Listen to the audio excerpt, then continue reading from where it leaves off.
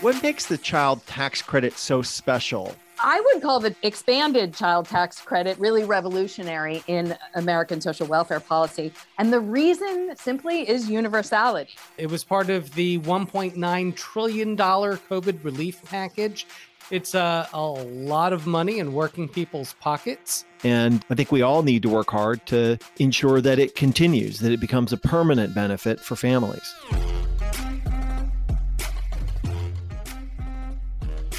From the home offices of Civic Ventures in downtown Seattle, this is Pitchfork Economics with Nick Hanauer, the best place to get the truth about who gets what and why.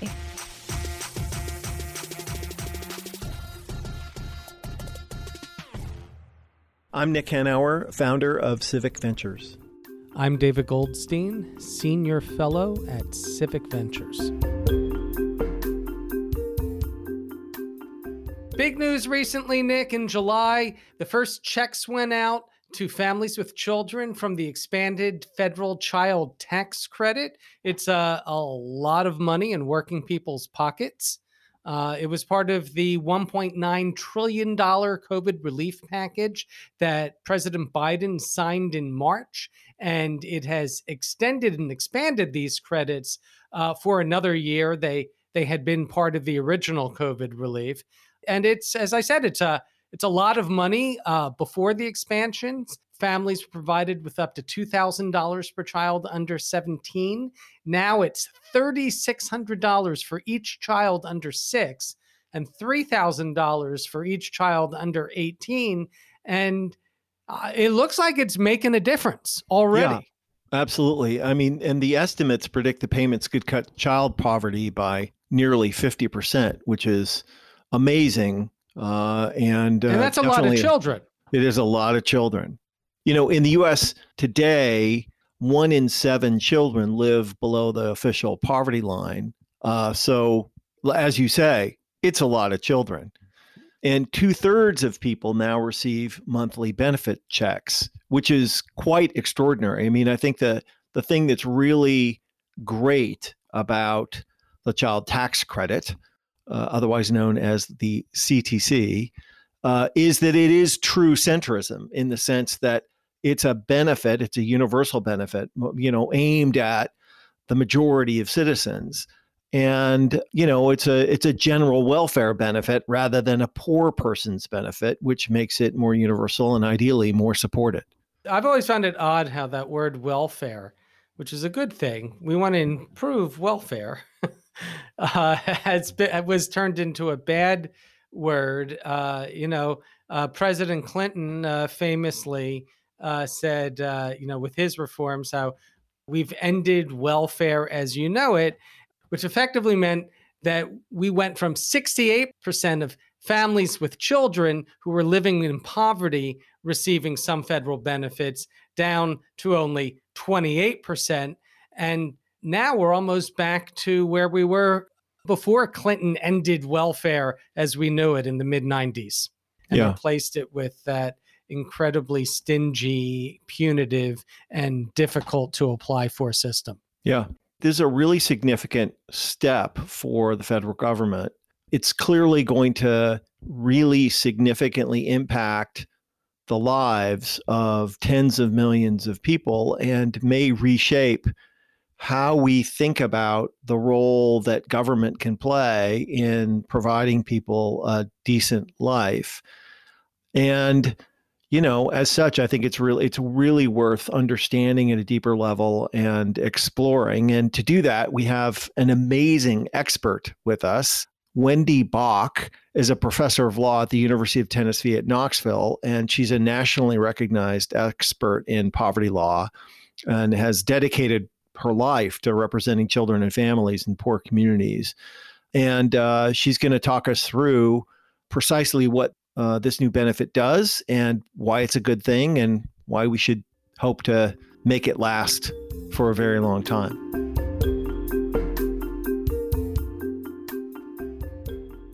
Hi, my name is Wendy Bach. I'm a professor of law at the University of Tennessee. I have the great privilege of teaching primarily in our clinical program, which means that I represent clients along with my students every day and also teach some other stuff. I specialize in social welfare policy and poverty policy and what we call the criminalization of poverty. And next summer, I have a book coming out from Cambridge University Press called Prosecuting Poverty, Criminalizing Care. So, Wendy, big picture, what makes the child tax credit so special?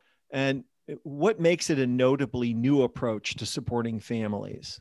I would call the expanded child tax credit really revolutionary in American social welfare policy. And the reason simply is universality. This is a cash benefit delivered in the same amount, in the same way to families along nearly the entire US income spectrum, from families with no income at all to married couples earning over $150,000.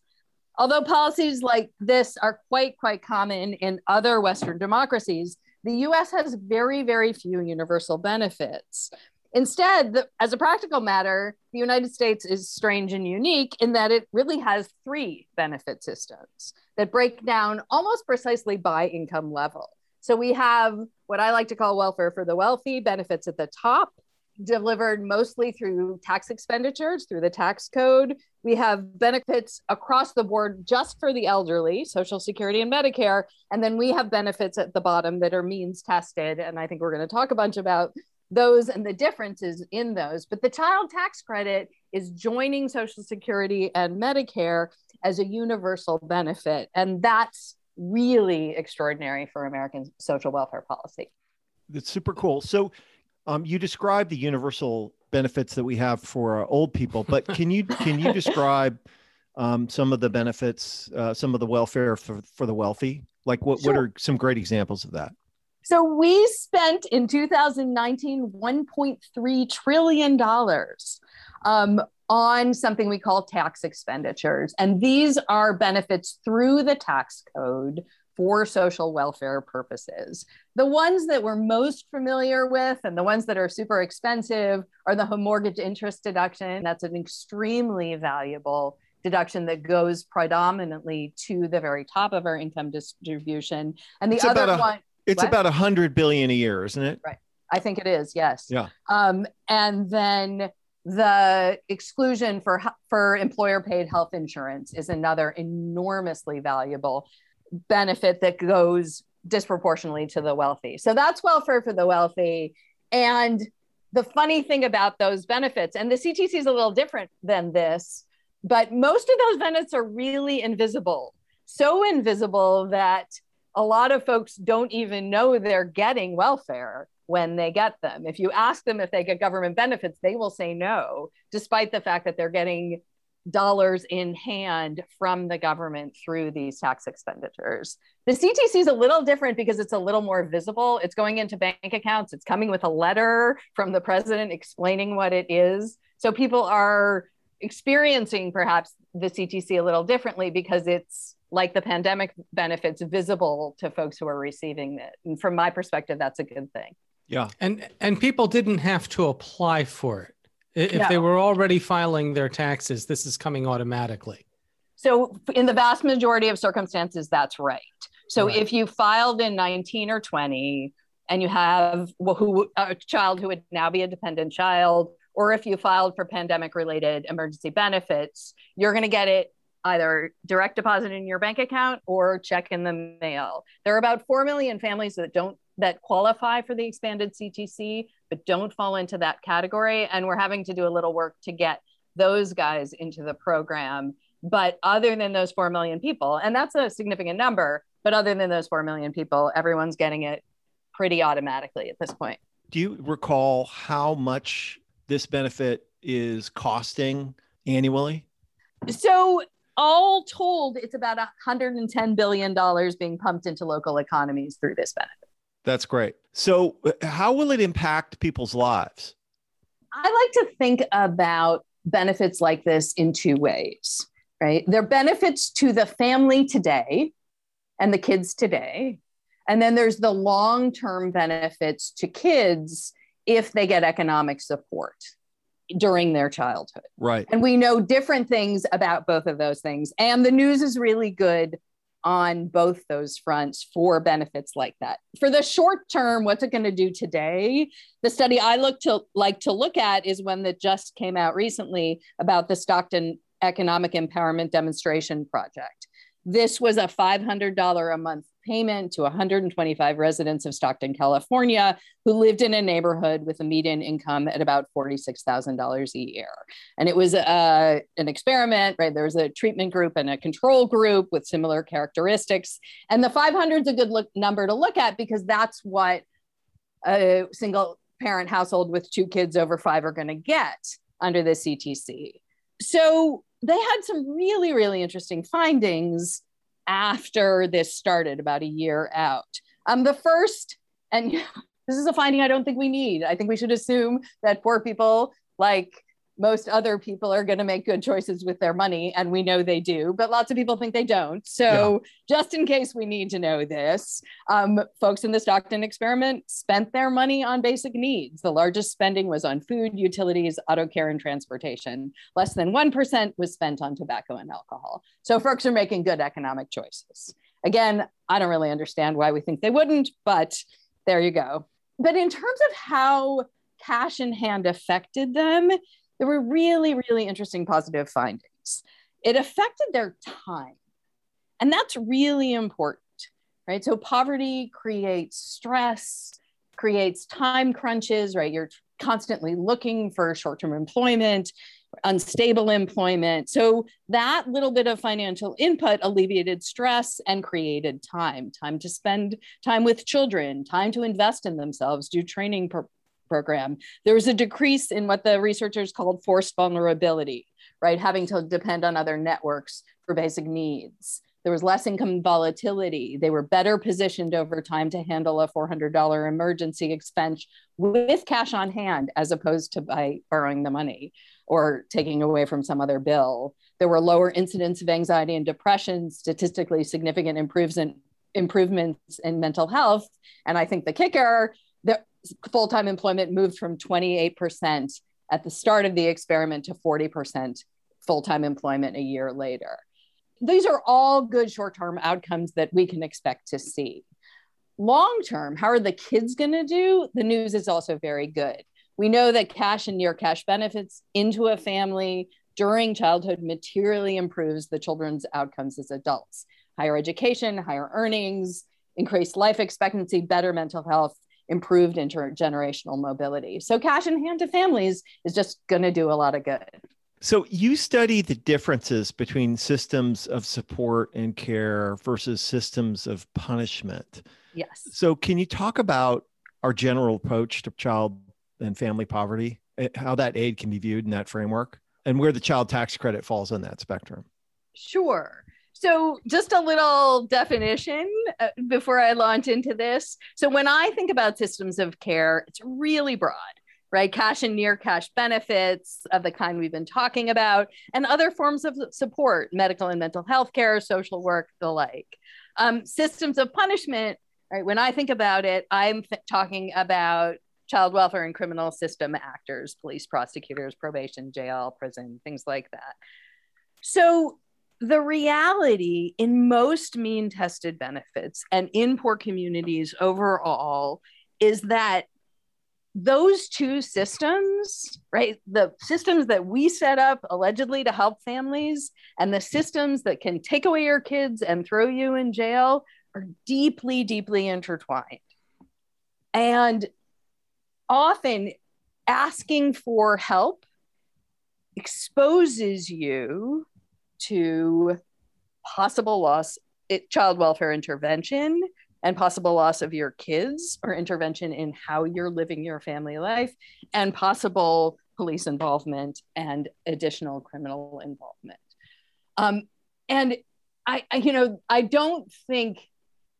think this is very, very hard to imagine if you don't practice in those communities, you're not working in those communities, or you haven't lived in those communities. And I think the best way to understand the differences between these two systems is to think about how it happens at the top and how it happens at the bottom. So let's take housing. Okay. Welfare for the wealthy. We already talked about this.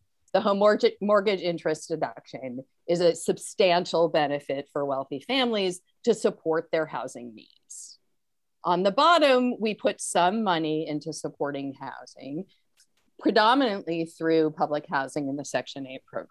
When you apply for something like Section 8 or public housing, you're going to have an in-person interview. You're going to have potentially work or volunteer requirements. You might be drug tested. You're going to sign a consent form allowing them to see all kinds of records about you and your family. You could lose that housing for failing to comply with a vast number of both behavioral requirements and documentation requirements. You're constantly being asked to recertify, to reproduce paperwork, and focusing really on the presence of government officials in your home through home inspections, anything they see, right, that makes them worry about the safety of your children.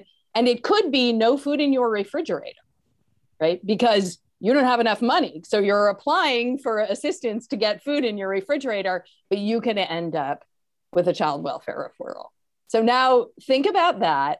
And then think about receiving the home mortgage interest deduction. And imagine that before you get your home mortgage interest deduction, somebody's like, well, sorry, Goldie, you really just have to pee in this cup first. And you know what?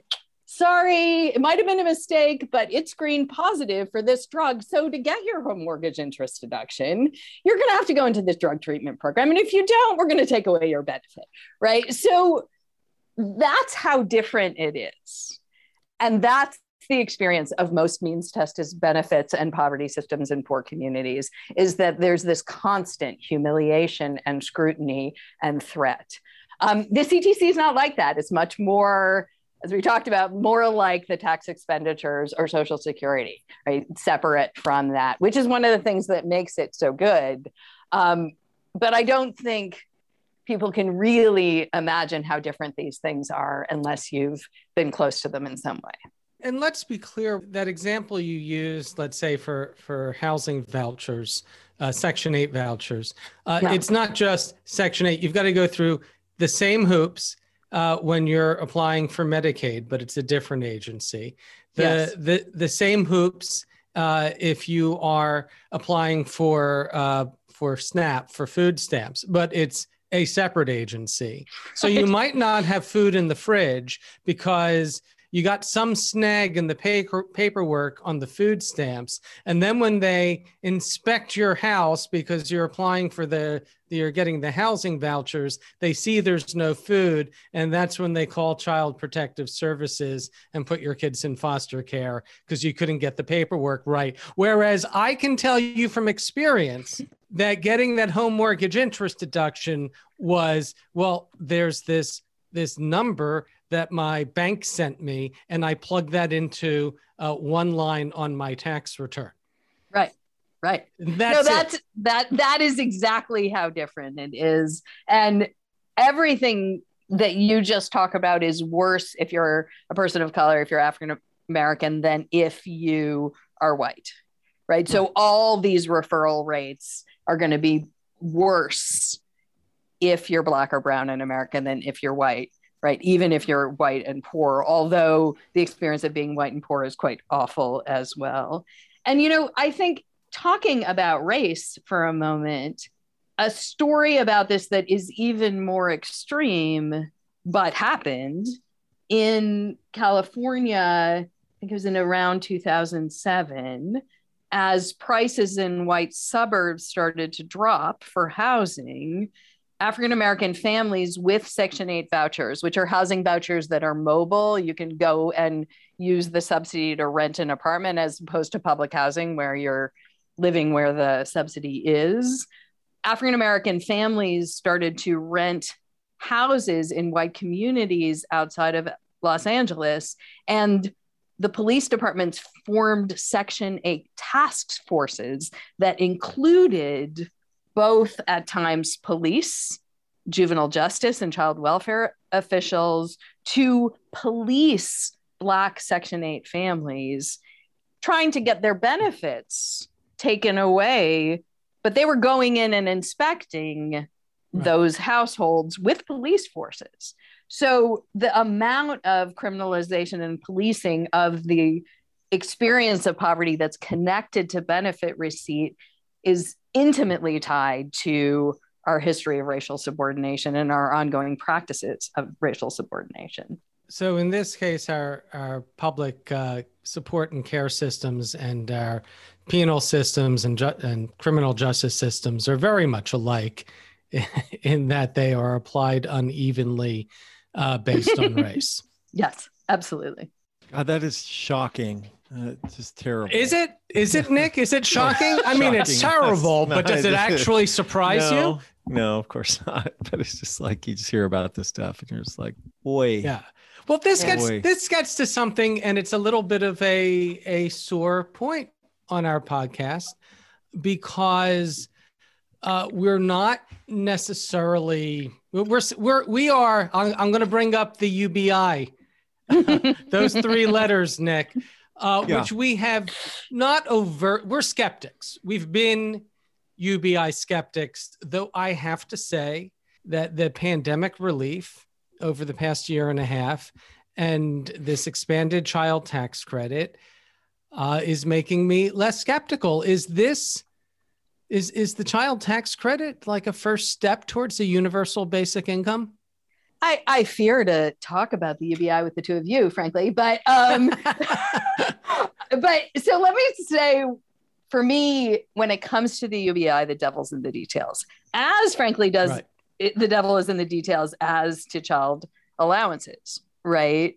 Because when you say to me, we're going to build cash support on top of our pre-existing safety net, we're going to give folks cash, and hopefully our safety net won't have as much work to do because we're going to raise the income and prospects of families through some sort of a universal benefit, then I'm okay with that, right? Mm-hmm. In fact, I can be an enthusiast.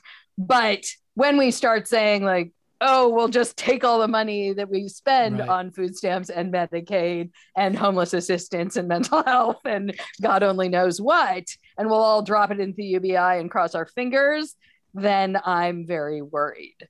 I think we always need a safety net. I think that there will always be folks who are in crisis in some way. And for us to abandon that safety net is a mistake, right? Mm-hmm. You know, in the sort of absent politics, I think that's a mistake.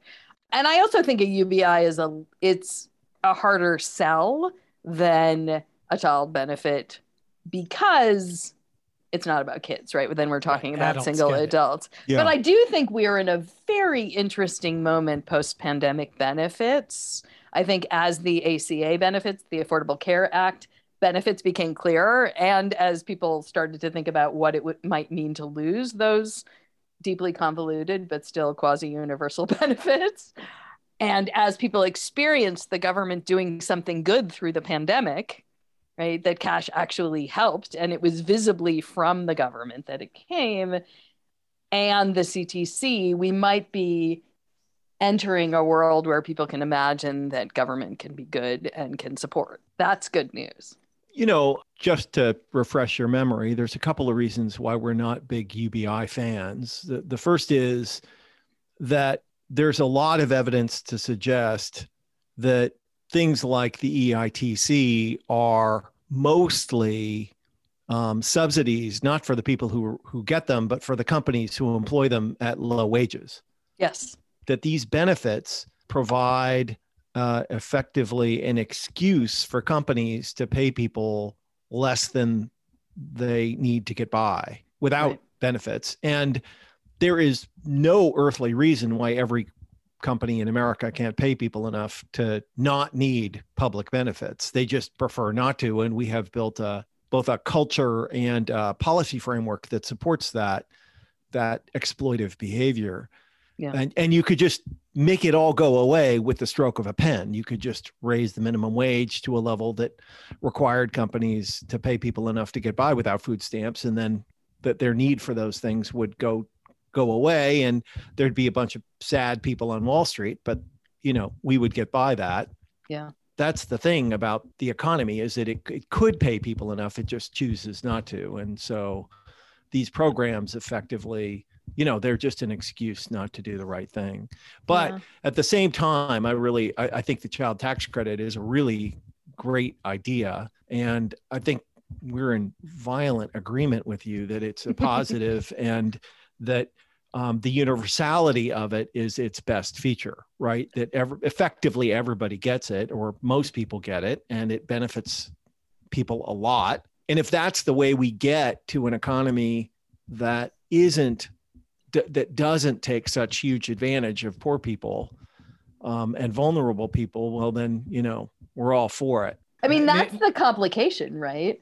So that example we were talking about, right? It is utterly fathomable in America to do horrible things in our government programs to poor people, and it is utterly unfathomable in the American context to do the same thing to rich people. Right. So in what Derek Bell calls interest convergence, you kind of have to give the benefits to people up the income scale in order to politically justify it being administered in a way that is as kind and generous as the CTC is for all but those 4 million or so families. Yeah, I do love the idea of drug testing every single person who gets the mortgage interest deduction. I think you and me both. I've got no traction on this idea. Fantastic idea. I just, and have somebody come to your house and look around and make sure you're not doing anything bad. I think that's just. And by the way, they're going to arrest you if your kid skips school as a condition of the benefit too. Yeah. Just for fun. All that. Yeah.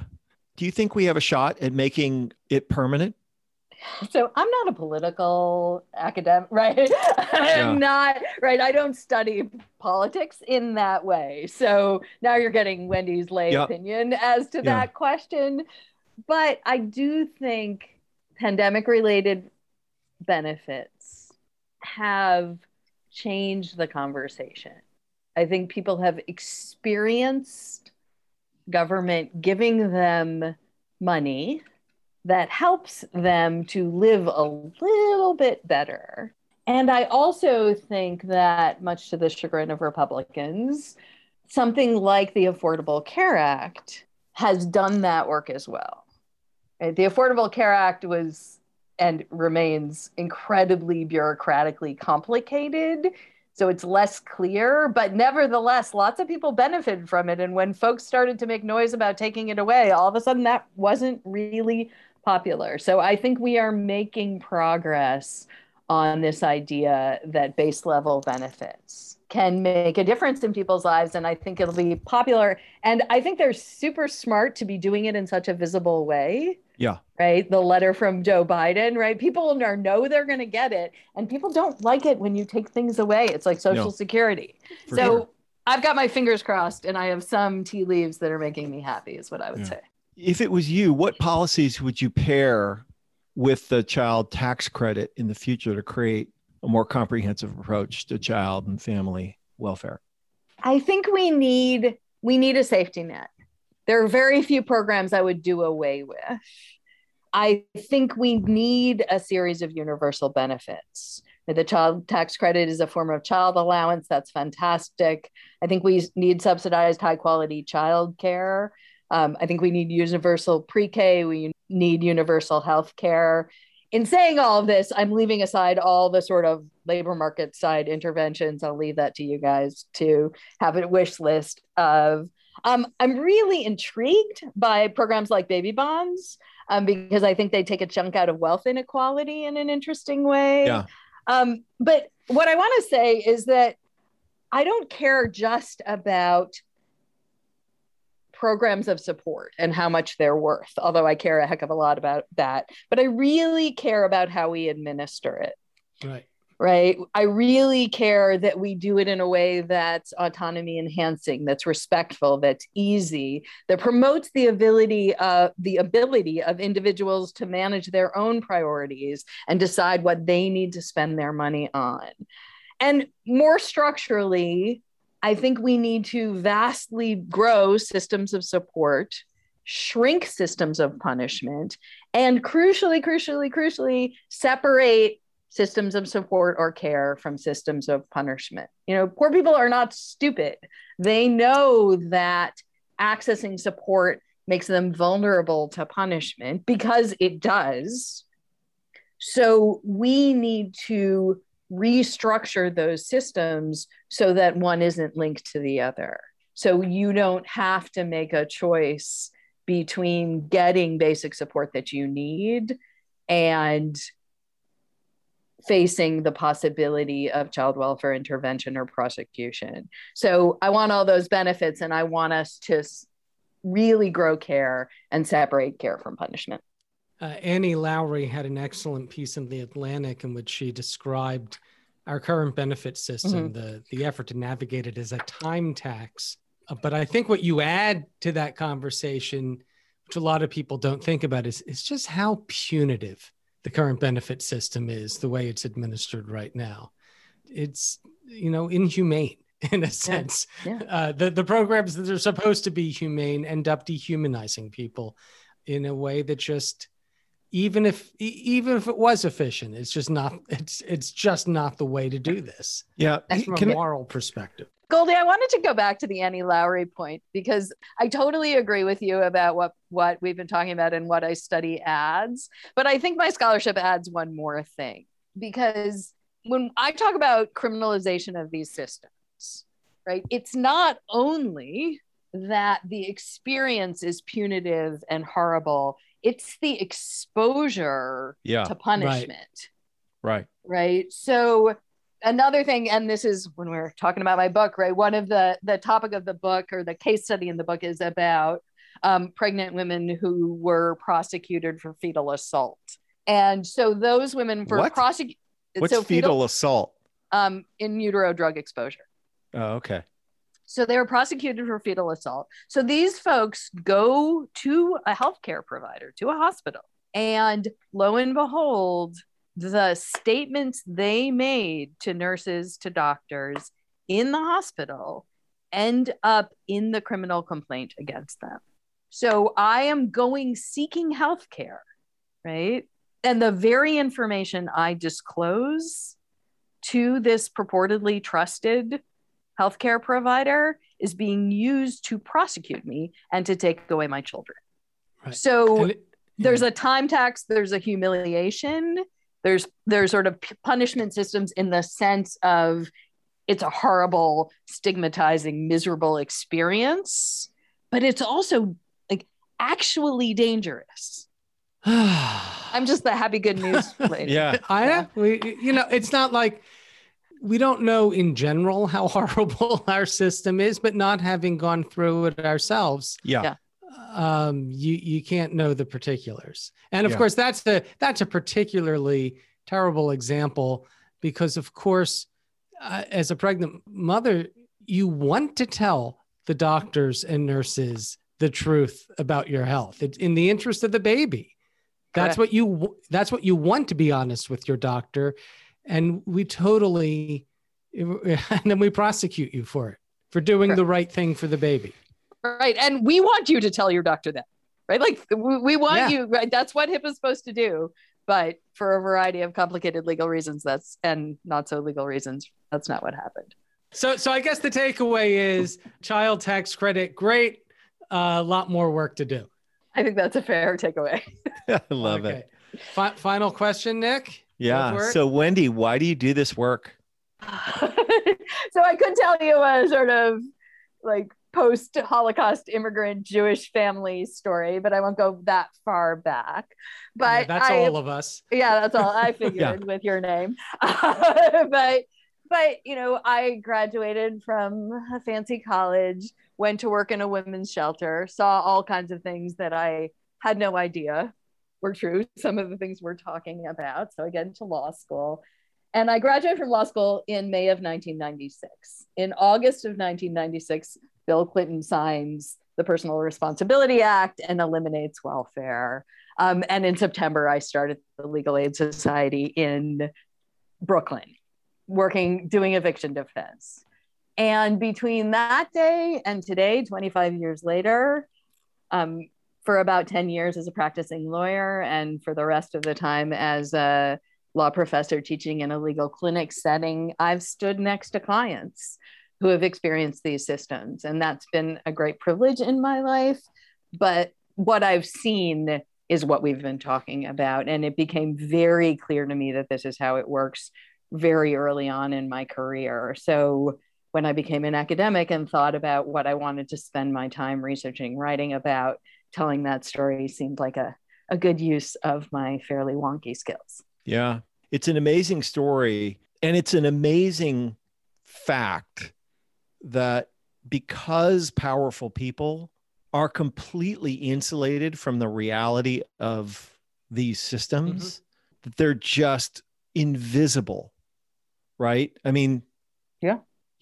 They just, on paper, I'm sure they seemed sensible to someone at the time. But because, virtually no one in our political system or in our power structure has ever had to fight through this nonsense, that, it just remains invisible and ignored and frankly, supported. Yeah. Right. Wow. It also serves lots of people's interest to do it this of course way. It does. Right. Yeah. I am not a believer Yeah. that this stuff happens by accident. I think systems function the way they're supposed to. Yeah. And that's a sad fact about what we think about poor people and what we think about race in this country. Yeah. Well, there you have it. This was fun, you guys. Thank you so much. I really enjoyed it. Yeah, absolutely fantastic conversation. Thank you so much for doing it. And for sure, we'd love to have you back when your book comes out. Sure, awesome. Thank you. Okay. Bye-bye. Bye. Bye-bye.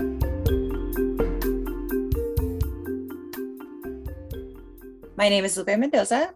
I live in Walla Walla, Washington. I am a single mother to 5 boys. 4 of them currently still live at home. The oldest 21 and the youngest 8. For work, I am a family support specialist with the ECAP preschool program, a state-funded preschool program for kiddos ages 3 and 4, and it is an income-based program. I work with a caseload of 40 families when my program is fully enrolled. I help navigate families to any type of resource that we have in the community. And that can be from electric help, rent help, food bank, getting Pampers, hygiene stuff, you name it. What it was like for my family when the pandemic first hit, it was complete shambles and chaos, trying to navigate 3 different grades and sitting down and helping them do their work was extremely hard. We were literally, I would work my full day on a computer at the table, have my kiddos doing their school online, and then I would sit down and try to help them. Not only that, just mentally exhausting for myself as a single parent. I do have an amazing support group, but it was really hard. So during the pandemic, my household changes really skyrocketed. My grocery bill, which it normally averages out with, to anywhere from $400 to $500 a month. Because I have boys and they eat me out of house and home. That nearly tripled.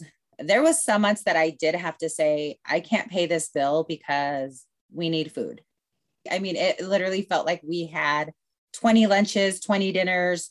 And then in between there, it was like 90 snacks a day. It was constantly a battle. And, when I'm in the midst of working, yes, I'm home, but it was still hard to navigate. Like, no, you can't go to the kitchen. And yes, we had rules. Yes, there was boundaries, but they're boys. They know how to sneak stuff. Our electric bill doubled because now there is 5 of us full-time on computers, 8 hours a day, which that was not, there before. The electric everything was shut off when we were gone during the day. The heat bill, all of my bills went up just because we were using them twice as much.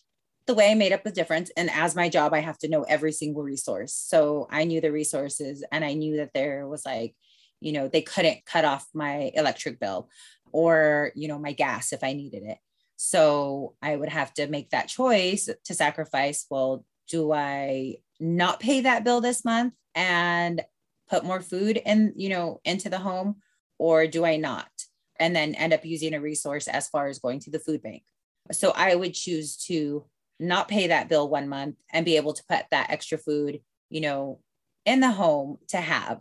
That is what worked. That is how I had to manage and to keep stability and things the same and not allow my kids to know that we were struggling or that it was difficult for us. I needed to keep normalcy for them. When I first heard I was receiving the child tax credit, it was a sigh of relief for me because it was in the middle of having to move and my finances were already tight as it is. Because as I'm juggling the bills, I'm still playing catch up. I was like, oh, okay, like that is going to help with the gas back and forth. That is going to help me with the U-Haul rental. Like now I can afford it. And I, didn't have to ask my mom to borrow the money because that was like my last resort. So it was a sigh of relief for me, just a little breather.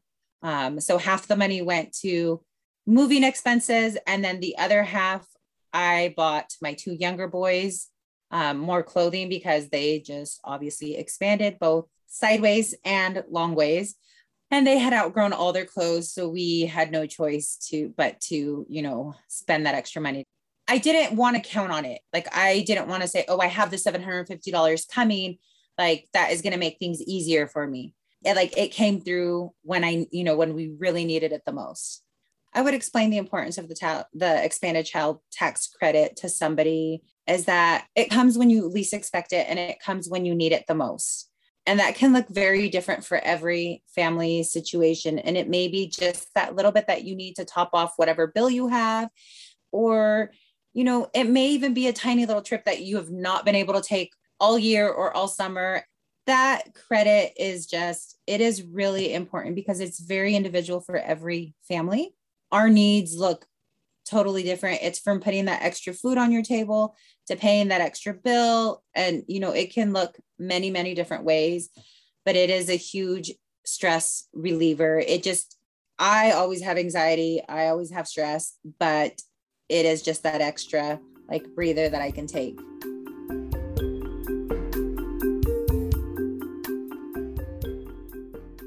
I honestly, I feel like I'm pretty well acquainted with the time tax stuff that Annie Lowrey talks about in her Atlantic article, because as I may have mentioned on the podcast before, one of the things that my family does, my wife mostly, is she directly assists a low-income family and sort of is a mentor to the mom and helps her navigate these systems. And they are horrendous. I mean, it's just astonishing how hard it is to be poor, right? How difficult the systems are, how contradictory, difficult to navigate.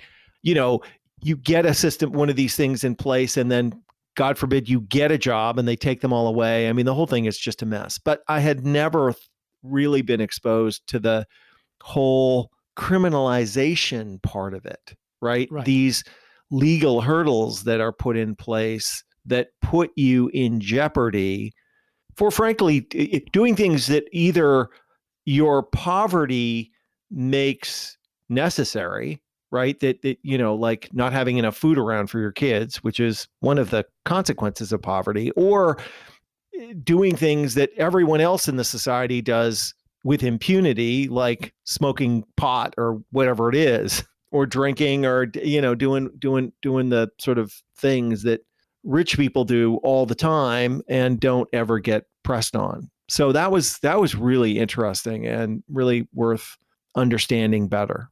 It's very easy for a streak of bad luck to turn into suddenly finding yourself food insecure or housing insecure or homeless.